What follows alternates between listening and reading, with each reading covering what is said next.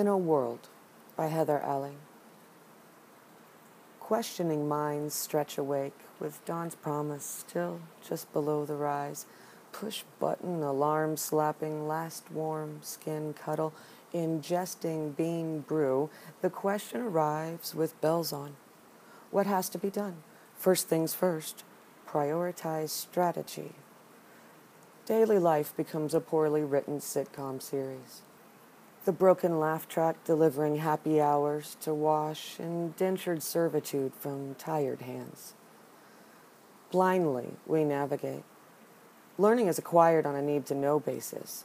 In a world where there are only questions, remorseless morality lacking empathy, creating endless wholesale lots of pain.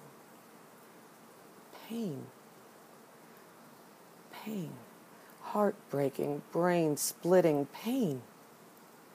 Powerfully, the prideful rib stands on a balloon carpet, while lesser evils make backroom deals with forced marches, programming theft, watching the world burn and churn, apathy taste like a dead man's penny. In a world where we are responsible for everything, held in place by judges unjust, demanding slow change, looking into boxes, watching a devil's soap opera, a legacy left for our children, raised unfit for slavery.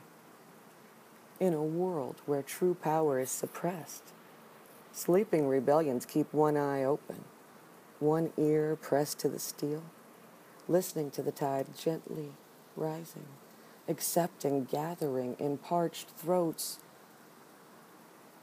I can't breathe. In a world where there is only one race with one job to do, divine humans awaken, claiming swords forged in sacrificial blood fires of our missing, our dead, our lost. We cannot practice being what we are. Raw and radiant, the front line awaits the order to charge, while the devils play fiddle up on the ridge. One last show.